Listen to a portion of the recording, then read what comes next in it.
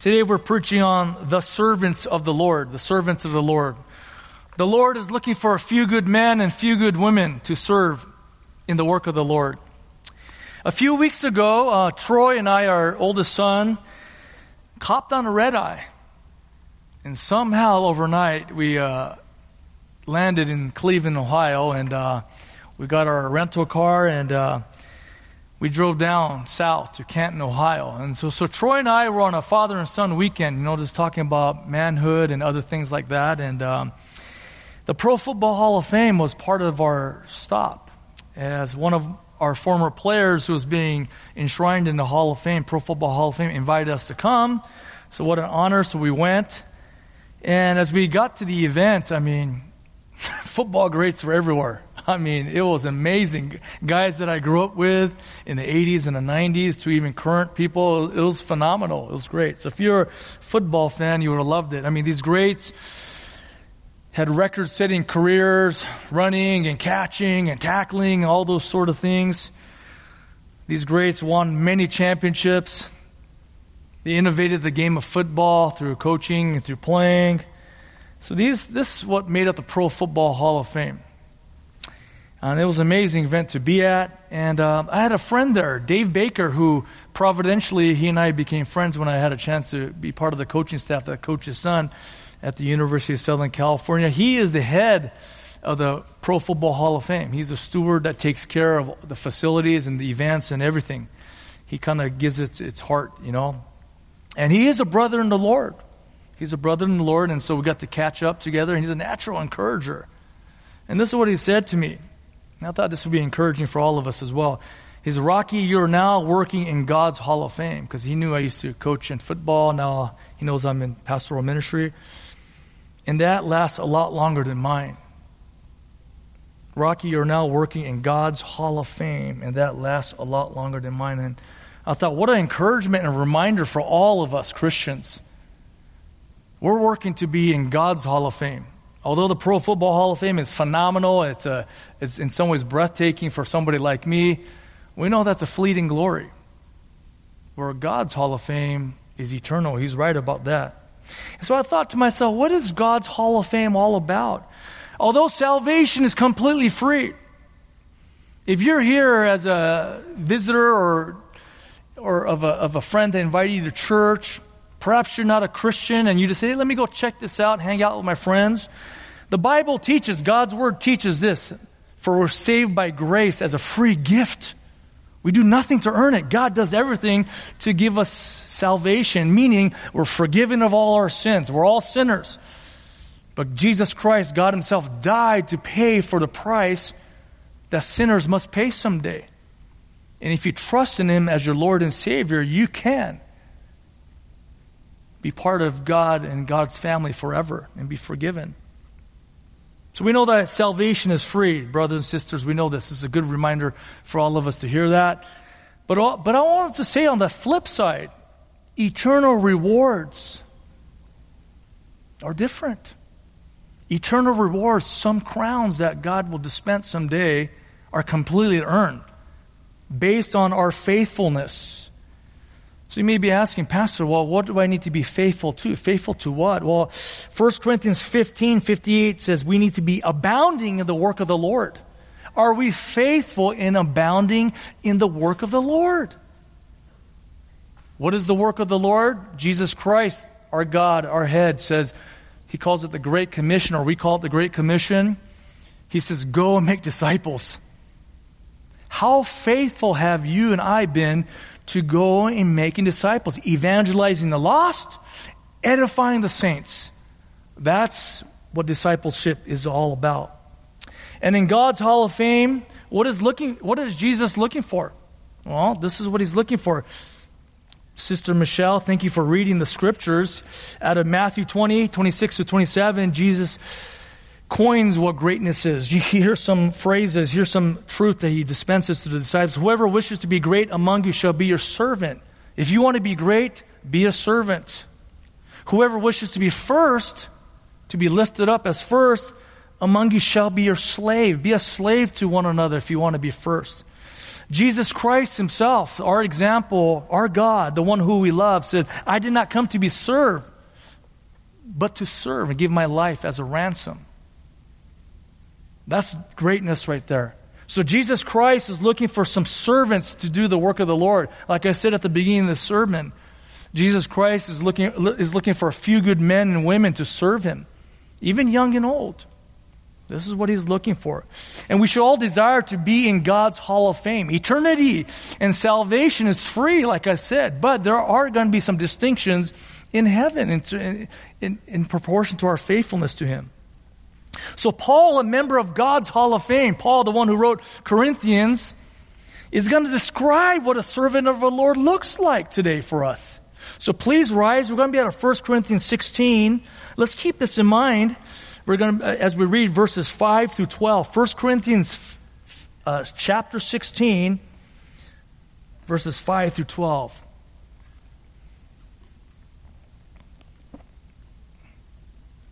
Paul writes, but I will come to you after I go through Macedonia, for I'm going through Macedonia. And perhaps I will stay with you or even spend the winter so that you may send me on my way wherever I may go. For I do not wish to see you now just in passing, for I hope to remain with you for some time, if the Lord permits.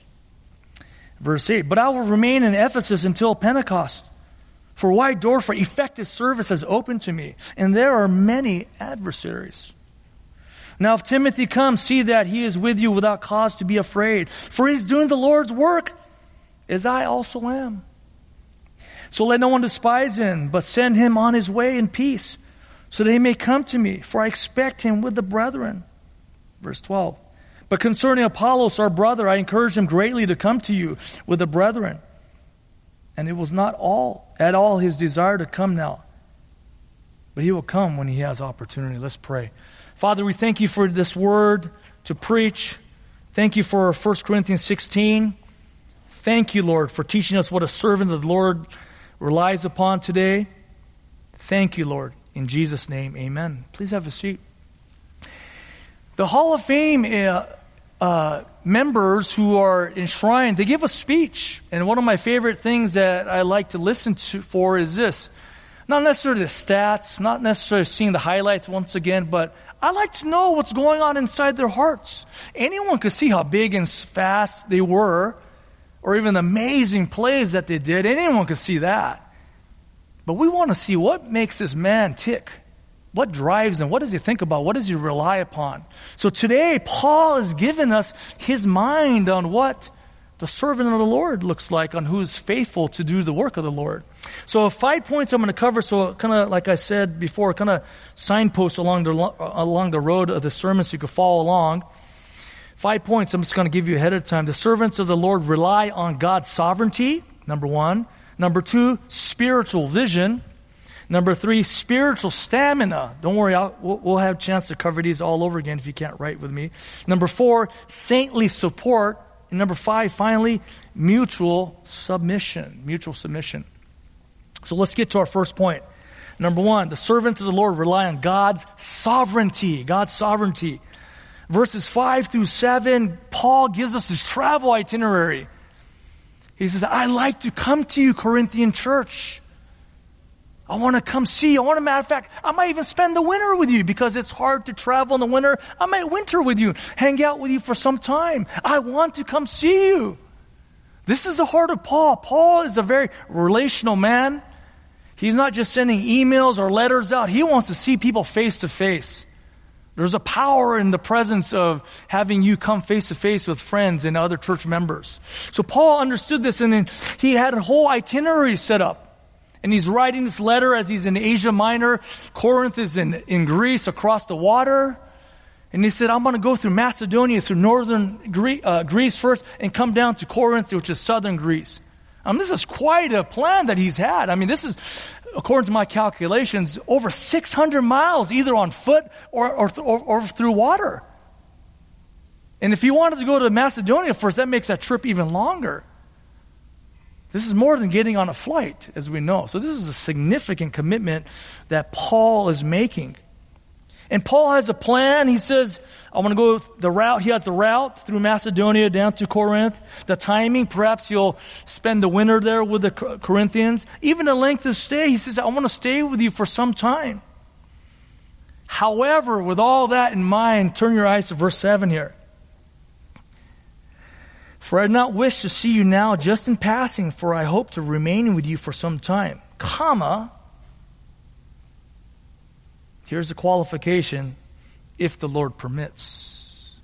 If the Lord permits. This is the overarching truth that we all need to embrace as servants of the Lord. We may have plans, we may have desires. These may be good plans, good desires. People may be able to affirm it. But ultimately, it's up to the Lord. I mean, Paul talked this way throughout the Scriptures. 1 Corinthians 4:19, he goes, but I will come to you soon, if the Lord wills. Right? Paul always qualified that. I want to come. I want to do this. I want to go to Rome if the Lord wills. Leon Morris writes, he is the Lord's servant, talking about the servant of the Lord. He is the Lord's servant. He must go where the Lord wills. If you are the servant of the Lord, you go where the Lord wills. All his plans must therefore be subject to the provisio that the Lord may intervene and direct him elsewhere. The servant of the Lord relies upon God's sovereignty. Proverbs 16:9 talks about how the plans belong to man, but the Lord directs his steps. Right? God allows us to develop plans and desires and all that. At the end of the day, God decides what actually happens. Is it my plans or God's plans? I mean, it was very clear in Paul's mind. It's God's plans. This is God's will that he rested upon. And since we're all Christian, those of us who are Christians, we're all the Lord's servants, we must submit to the Lord's plans. And I couldn't help but think about James chapter 4. And perhaps as you're sitting there, brothers and sisters, James chapter 4 came to mind as well. James chapter 4 says this. Verse 13, 4:13. Come now, you who say, today or tomorrow we will go to such and such a city and spend a year there and engage in business and make a profit. What a plan. Verse 14. Yet you do not know what your life will be like tomorrow. You are just a vapor that appears for a little while and then vanishes. Verse 15, this is how we should speak. Instead, you ought to say, if the Lord wills, we will live and also do this or that. So as we say things, as we make plans, God willing, we'll graduate out of college. God willing, I'll be married. God willing, I'll be able to pay off my mortgage. God willing, I'll see you at church next week, right? God willing. That shows proper respect, proper submission to the Lord. The servant of the Lord relies on the sovereignty of God. And that theme here about the sovereignty of God or God's sovereignty is going to be the common thread really that goes through this whole sermon. So keep that in mind. God's sovereignty. Let's go to point number 2. The servant of the Lord, servants of the Lord rely on spiritual vision, spiritual sight, spiritual vision. Let me read verse 8 for us. But I will remain in Ephesus until Pentecost. Paul says, I'm coming, Corinthians, God willing, but I'm going to remain at Ephesus until Pentecost. And matter of fact, Paul would spend 2 to 3 years in Ephesus. It was a long stay. He was committed to the Ephesian church. And this is where he would author 1 Corinthians and other books and start 2 Corinthians. So he was very productive in Ephesus. Now, where is Ephesus? Ephesus is in Asia Minor at the west coast of Turkey, modern-day Turkey. Ephesus was Paul's headquarters, ministry headquarters in Asia Minor. That's that part of the world. It was a major Roman city. It had massive influence. Paul was very strategic now. There's a reason why he invested so much in the Ephesians. Because out of Ephesus, a lot of influence spread throughout the known world.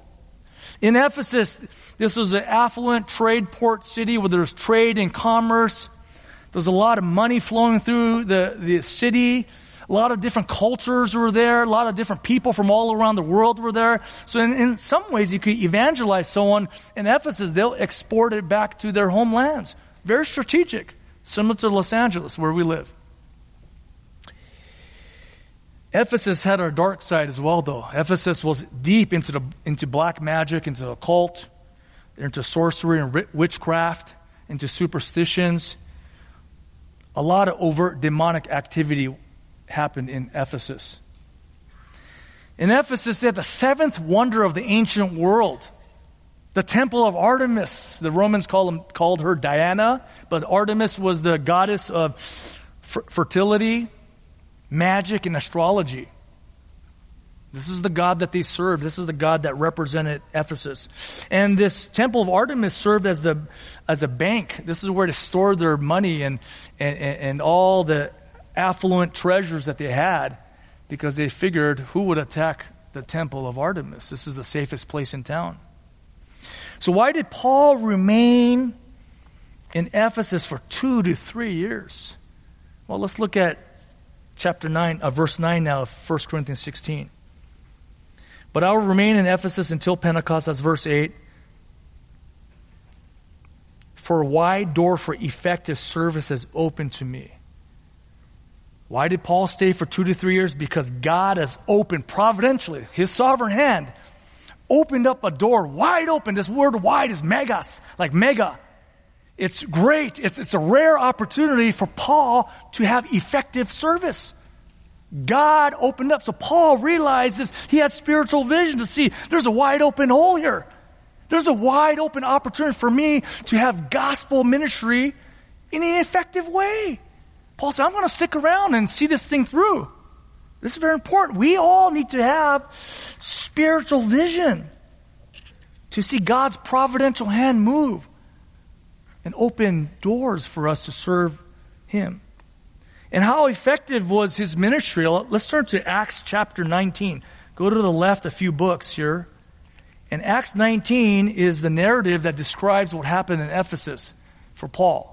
And I can't go through everything, but take time to read Acts 19 on your own, and you'll get a fuller idea of what I'm talking about. I want to give you a sample of how effective it was for Paul in Ephesus. All right? Let's go to chapter 19, Acts chapter 19, verse 8. Verse 8. And he entered a synagogue. Paul entered a synagogue. He always went to the Jews first, and continued speaking out boldly for 3 months, reasoning and persuading them about the kingdom of God. That's preaching. He was preaching to them. He was persuading them. You have to believe. Persuading them. He was reasoning with them through their scriptures, the Old Testament scriptures. Verse 9, but when some were becoming hardened and disobedient, speaking evil of the way is the Christian way, before the people, he withdrew from them and took away the disciples, reasoning daily in the school of Tyrannus. This is a secular school of Tyrannus. If I can't preach in the synagogue, I'm going to preach in the secular schools. He was looking for opportunities constantly. But look what happened. This took place for 2 years. He was teaching in the school of Tyrannus, so that all who lived in Asia heard the word of the Lord, both Jews and Greeks.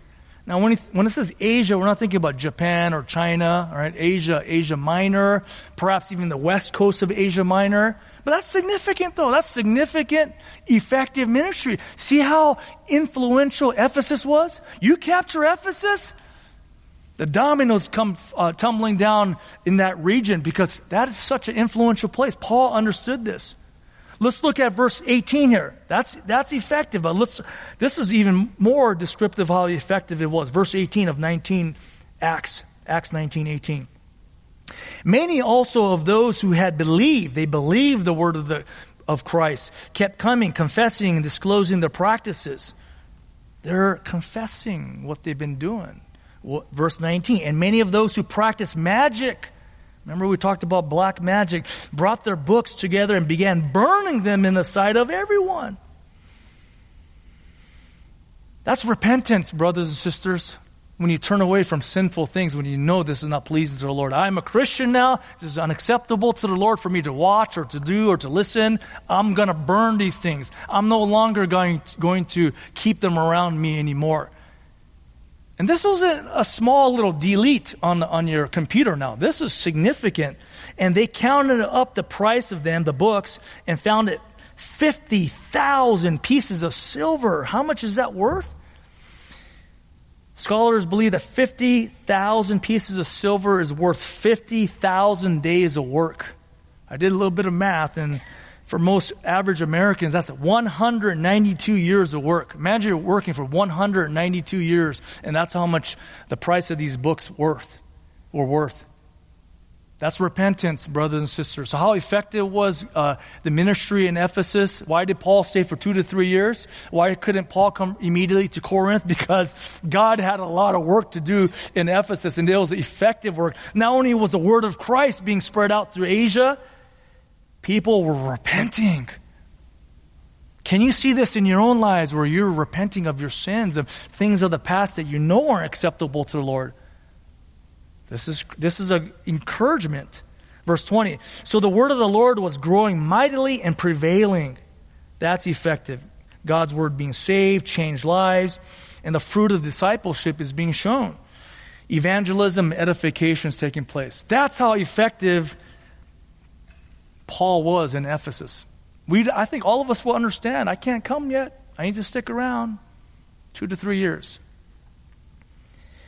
Servants of the Lord must see where God is working, though, right? You can't just say, this is what I want to happen. What is God actually doing? This is a door has been opened to me. The implication is that God himself has flung open that door, wide open for him to drive a Mack truck through. It's a wide open door for effective service. It goes back to God's sovereignty. Paul had spiritual vision because he believed in God's sovereignty. And then, although he had a desire to come to Corinth, he decided to be productive exactly where he was at. I want to give a word of encouragement to all of us. Where can you see God's invisible hand moving providentially in your life? Do you have spiritual vision to see this for effective service? Where in your neighborhoods do you have wide open doors for effective service? Schools are back in person. Are you kidding me? First time in 2 years for some. Colleges are back? What? Isn't that incredible? Doesn't matter how young or how old you are. What a wide open door for effective service. Look for those opportunities. We're in person now. That's incredible. Which relationships seem to be open to Christ? Missionaries. Where's the action at? Is it in Hong Kong? Is it in parts of China? Is it in Kazakhstan? Is it in Japan? Where is it at? Those who have a unique calling to be missionaries abroad. Where is it at? I know that's where you want to go. At Evergreen Church, I absolutely believe this. This church family, this opportunity we have here, it's a gold mine. We're sitting on the gold mine to influence the San Gabriel Valley with the gospel message of Jesus Christ. What a gold mine. What an opportunity. What such a time is this for us to be here? Wide door for effective service. God is getting ready to unleash us. But you got to be able to see it happening before your eyes so you can step forward. Pray for spiritual vision. John MacArthur writes this in his commentary. When we are looking for a place to serve the Lord, we should look for a place with problems, for a church that is discouraged, for a group in our own congregation that needs to have a better understanding of God's Word, for people who have never heard God's Word or have heard it only in a perverted or unbalanced form. That is where the Lord can truly use you. Where can you be of help? Simply put, you kind of don't want to go to a place that's already ready-made. You kind of want to say, where can I actually help? That's an encouragement. Now, some of us may have like spiritual cataracts. You may say, Pastor, I can't see this. I don't understand what you're talking about. Well, pray. It's spiritual vision. Pray and ask God for spiritual vision to help you to see where is there effective ministry being opened up for me. And begin with where you're currently at. Paul was effective in Ephesus. He wasn't thinking ahead to Corinth. He was thinking, how can I be effective right now? Time is short, and God providentially has placed us in this place, whether at Evergreen, our schools, our neighborhood, our workplaces, our families, our marriages, wherever that may be. Look for opportunities where you're at. And specifically, if you want to serve at Evergreen, ask one of the pastors. Look at the app. Brother Garrett has formed it in the app where you could just scroll through these things, and perhaps some of these are opportunities to serve. So the servants of the Lord rely on spiritual vision. Spiritual vision. Let me just take a little pause here. Something exciting has been happening. We're going from the heights of the Hall of Fame to Pop Warner football, okay? At the beginning. Some of our boys here have decided to play tackle football. It's been kind of exciting to hear, and I can't lie, I'm pretty excited at watching these cute little guys run around with their big helmets on. And I just got a word for you guys, okay, Leo? Whenever the coach gives you the ball, make sure you have great vision, okay? Run to daylight. That means where there's space. Don't run into darkness, okay? You don't want to be someone who runs to darkness, okay? You might not be gifted in running with a ball, then that's okay. Look for daylight. Not only that, know that once you get that ball, everybody on the field is looking to tackle you and hit you as hard as they can. So you can't be running as you're just running through the park like it's all good. You have to have your pad level down. You have to be alert. Who are they coming at? So that when you get that open hole, you're able to hit it as hard as you can. Be alert. Be alert. So similar to a running back with a wide open hole, it takes more than spiritual vision for servants of the Lord to be effective. Because, let's turn to 1 Corinthians again, verse 9. I could hear the pages turning. That's wonderful. For a wide door for effective service has opened to me. That's great. Here's a wide hole. I'm running through it now. I'm going to hit it. And there are many adversaries. You see that? And there are many adversaries. Let's have realistic expectations, brothers and sisters, as we walk through these wide open doors. You're going to expect hostility from the world. Expect opposition. Because when you have effective service for the Lord, you're invading Satan's turf. And Satan will defend his turf. He will deploy the forces of hell to come against you. To try to stop you, to try to discourage you, to try to get you off track, to try to get you distracted, to get you off of gospel ministry to more humanistic ministry so that it's more acceptable. Expect opposition. The world is coming after you. Paul understood this. In Acts 19, the Jews are coming after him. They're against him because he was invading their turf as they're proclaiming Christ as the Messiah. In Acts 19, the Gentiles were coming after him because he was affecting their way of life. He was calling people to repent and burn their magic books and to stop worshiping Artemis. Bible says, Paul says, and there will be many adversaries, hostility, opposition, confrontations. Expect that as you would serve as a servant of the Lord. So point number 3, the servants of the Lord rely on spiritual stamina. You have to have stamina. You have to have staying power to stay there. Paul stuck around for 2 to 3 years. It got hot where he was at too. Let me go to Acts 19 again. Let's go to Acts 19 once again. And this is important because it kind of shows us exactly how the world gets provoked here. Acts 19:23. So people were coming to Christ. People were repenting of black magic and worshiping idols. This is a significant thing taking place in Ephesus. Verse 23. And about that time there occurred no small disturbance concerning the way, for a man named Demetrius, a silversmith who made silver shrines of Artemis, is an idol maker, was bringing no little business to the craftsmen. This is big business at Ephesus.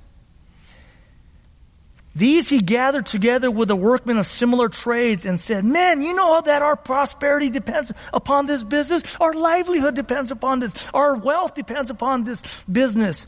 You see and hear that not only in Ephesus, but in almost all of Asia. This Paul, he becomes an enemy. This Paul, they know who he is, has persuaded and turned away a considerable number of people, saying that gods made with hands are no gods at all. Not only is there danger that this trade of ours fall into disrepute, our business is going to go out of business, but also that the temple of the great goddess Artemis be regarded as worthless, and that she whom all of Asia and the world worship will even be dethroned from her magnificence. When they heard this, they were filled with rage, and they began crying out, great is Artemis of the Ephesians. Riots happened. David Pryor writes, whenever the gospel is faithfully preached, it always challenges economic vested interests and will make many wealthy and influential people very nervous. They lose power, they lose their money. The true church has always been opposed not by the poor, but by the wealthy. G. Campbell Morgan, preacher and evangelist, said, if you have no opposition in the place you serve, you're serving in the wrong place. There's a false idea out there, perhaps you've heard it. You know, if God or if the Lord is in it, it will be without any problems or tension, right? If God's in it, it'll be smooth sailing. That's not true. Remember, going back to God's sovereignty. How do you have spiritual stamina? Listen very carefully now. This is very important that you understand this. Because we all need to finish strong. We all need to have persevere. How do we have spiritual stamina? It goes right back to God's sovereignty. Satan is God's devil. You hear what I just said? Satan is God's devil. Satan does exactly what God wants. Nothing more, nothing less. God is in control, complete control. God uses Satan exactly how he wants to. So any opposition that there is through Satan or the world, know that God is in control, and that leads to having spiritual stamina. You're not going to be tired, because if you think it's a haphazard thing or kind of a random thing, it's going to get wearisome. But if you know God is in control, you have stamina there. Finishing up here with a couple more points. Troy Polamalu, the player that we went to go support and to see get enshrined, his Hall of Fame induction speech was very inspirational, and he thanked all the people in his life for the support that he got. He thanked his uncle, his wife, coaches, teammates, other people, and the idea here that he expressed is this great sense of gratitude for everyone who helped him, because he understood no one gets there alone. No one just is born that way and all of a sudden you're in the Hall of Fame. You had to have a lot of people investing in your lives. So point number 4, the servants of the Lord rely on saintly support. Saintly support. Support from the church. Let me read verse 10 of Corinthians, back to Corinthians 16 here. Now if Timothy comes, see that he is with you without cause to be afraid. Paul sends Timothy to Corinth.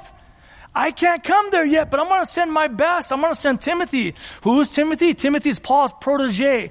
Timothy is Paul's son in the faith. He was a spiritual son to Paul. Timothy is a young evangelist, a young pastor. Timothy also had a tendency to be a little bit timid at times. He was a little bit unsure of himself. He wasn't like Paul, but he was growing in that way. And Paul also knew the Corinthian church could be a bit carnal and prideful and arrogant. The Corinthian church challenged and questioned Paul constantly. They questioned his authority. Are you really an apostle, Paul? Paul, is that all you got in your preaching? I mean, we could find better speakers than that here down the street at the school. Paul, I mean, is that what you look like? I mean, they're very much insulting of Paul, some of them, and they would challenge him. Paul knew this. If they treated Paul this way, how would they treat his protege? So Paul's looking out for his guy. And it says, see that he is with you without cause to be afraid. Timothy experienced the hostility of the world at Ephesus. He saw the Jews come against Paul. He started seeing the rumblings of the idol makers. Timothy comes to Ephesus wounded already. To Corinth wounded already. He's not coming on cloud 9. It's like, wow, this is awesome. He's wounded. And he can be a bit timid at times.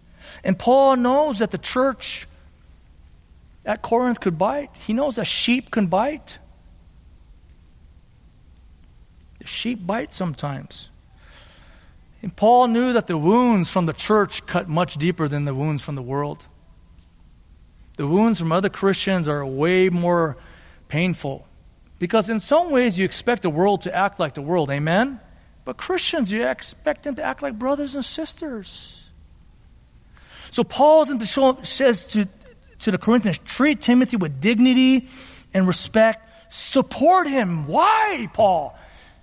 Because Timothy is talented and amazing. He's the next phenom. Because he's my friend. Because he's likable and cute. Because he's got a great style about him. Because he'll do whatever you want and serve you and make you happy. No.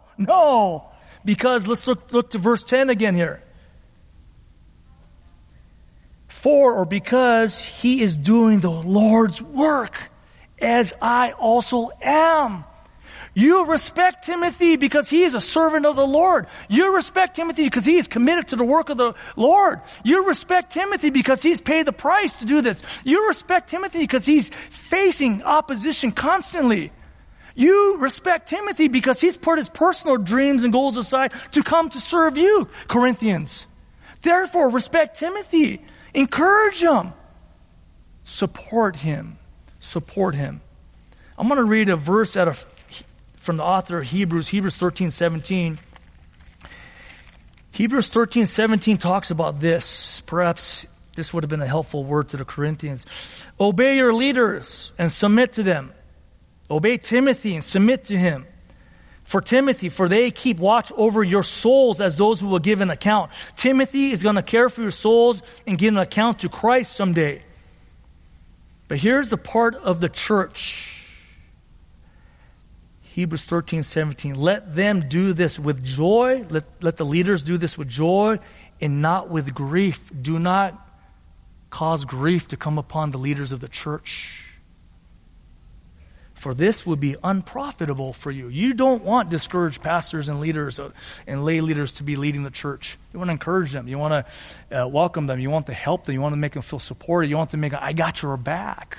You're not alone in this. This is what Paul is telling Timothy. Because we're all in this together. We all have a God-given role. Some are in the leading role. Some are in the supportive role. But both roles are to build upon the work of the Lord. We're all servants of the Lord. We all have different roles. That's what Paul is telling the Corinthians. Now finally, we got to the fifth point. I think this is a critical point as well. As we understand, we're part of a big team. Okay, everyone has a role. Every Hall of Famer said, I couldn't have done this without my teammates or my coaches. I just was part of this. How can I not succeed with great people around me? That's kind of the idea. Fifthly, the servants of the Lord rely on mutual submission. Let me read verse 12 for us. Paul had an associate named Apollos, who was mentioned in Corinthians as well earlier, but let me read verse 12 of 1 Corinthians 16. But concerning Apollos, our brother, I encouraged him greatly to come to you with the brethren. Paul the apostle says, Apollos, please go to Corinth. What was Apollos' response? And it was not at all his desire to come now. He said, no, I can't do that right now, Paul. But he will come when he has opportunity. Who was Apollos? Acts 18 says this: Apollos was fervent in the spirit. He was a fired up man. He was a mighty preacher, eloquent and bold. He was strong in the scriptures. He knew the word of God. And he was a popular figure in Corinth. And in some ways, a potential rival to Paul. Did Paul see him this way? No, he didn't. He calls him our brother. A fellow servant of the Lord, he's seen Apollos as. Mutually submitted to Apollos. of fellow teammates. Right? In your ministries, do you see any rising people in your ministry that you would like to fan the flame and help them take over someday? Really, the goal is to hand it off someday, because we're not going to be here forever. We want to keep handing off the baton over and over and over and over and over again. This is what we want to do. The servants of the Lord rely on mutual submission. Paul saw Apollos not as a rival, but as a teammate. We're all doing the work of the Lord. We're all servants of the Lord. Apollos, he didn't pull the apostle card and go, hey, you better go because I'm the apostle Paul. He goes, all right, I trust that the Lord's working. I trust that the Lord has effective ministry for you. Go when you can. Paul was a true teammate in that regard. And I want to let's go to 1 Corinthians. Stay in the same book, go to the left a little bit. We'll finish off with chapter 3 here. Chapter 3, verse 9. I'm just going to skip to verse 9. This is how Paul saw ministry. This is how the servants of the Lord today, all of us should see ministry. For we are God's, verse 9, chapter 1 Corinthians 3, 9. For we are God's fellow workers, or teammates, Paul says. You are God's field and God's building. It wasn't Paul's ministry. It wasn't Apollos' ministry. It was God's ministry. That's how Paul saw it all. Stay in chapter 3. We'll go there, but in conclusion, the Pro Football Hall of Fame, the climax of the weekend is this. It's the enshrinement ceremony. And it's amazing. At the enshrinement ceremony, you have the entire football community either showing up or watching on television. They're watching. If you love football, you're kind of watching and paying attention. And the recipients come up there, and they've been awarded these gold jackets, so they come up there wearing their gold blazers. They show their highlights across the screen. A presenter that's been prominent in their lives comes and presents and talks about their many accomplishments and their characteristics.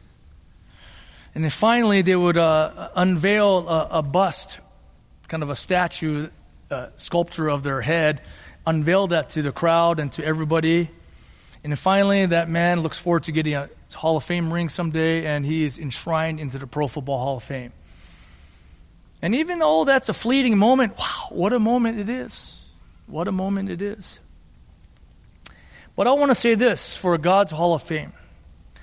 Just like not every player gets to go into the Pro Football Hall of Fame, not every Christian gets to go into God's Hall of Fame as well. What do I mean by that? Sure, salvation is free. We're in the presence of God and in heaven, but there's going to be some distinguishing marks based on faithfulness. Let's read 1 Corinthians 3:12. We'll finish up here.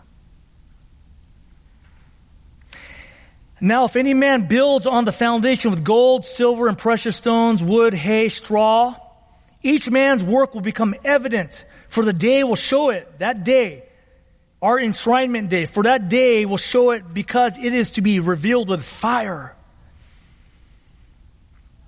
And the fire itself will test the quality of each man's work. Was your work gold, silver, or precious stone, or wood, hay, and stubble?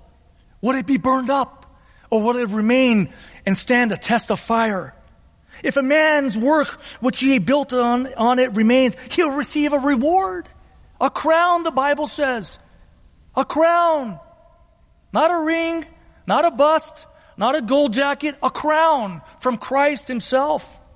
If a man's work is burned up, wood, hay, stubble, he will suffer loss. But he himself will be saved, yet so as through fire. He will come into the kingdom smelling like smoke. No extra rewards. In that day, the Pro Football Hall of Fame had everyone there. In that day, the whole entire church will be present. Christ Jesus is the one that's going to present every single one of us. He is the one that's going to present us. He is the one going to talk about our faithfulness or lack of faithfulness. He is the one that's going to test our motives. And in that day, we're going to find out if we built with gold, silver, or precious stones. And based on the quality of the servant's work, Jesus Christ will say, well done, good and faithful what? Servant. That's what you want to hear ringing in our ears in that day. Well done, good and faithful servant. In that day, the faithful servant will rewarded a crown. And immediately the faithful will throw their crowns back at his feet, because we know it's all by God's grace that we're able to do any of this. What a moment that's going to be. Let's pray. Father, we thank you for this time to preach your word. Thank you for 1 Corinthians 16. Thank you for Paul's heart to explain what the servant of the Lord looks like, what he relies upon. Thank you for redeeming us today. Thank you, Lord, that you redeemed us, Lord, and we want to count our blessings every day that we are people. Thank you for the saints that come before us to lay work and ministry to bless us today. People from Evergreen of the past, to our church fathers, to the apostles, to the prophets of old, to Christ himself ultimately. Thank you that we get to be part of this work. Lord, help us to respond to your word. Help us to first of all trust in the overarching truth of your sovereign will, that you are in control of everything. Help us to find stamina in this. Help us to see well, have spiritual vision. Help us to persevere under pressure. And help us to support one another in the work of the Lord. Take our lives and let it be exactly how you would want us to use it. Thank you, Jesus. In Jesus' name, amen.